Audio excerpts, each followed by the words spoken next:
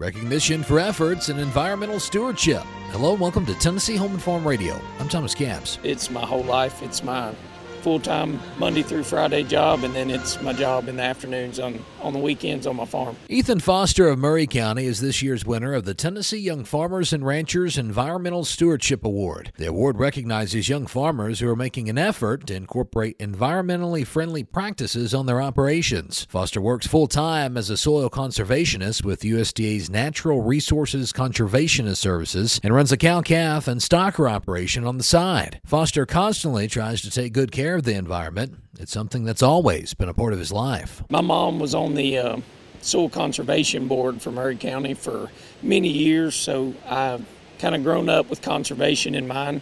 My grandfather put a lot into conserving his land and making it better when he left it. My brother and I, which we now farm his farm, then when he bought it.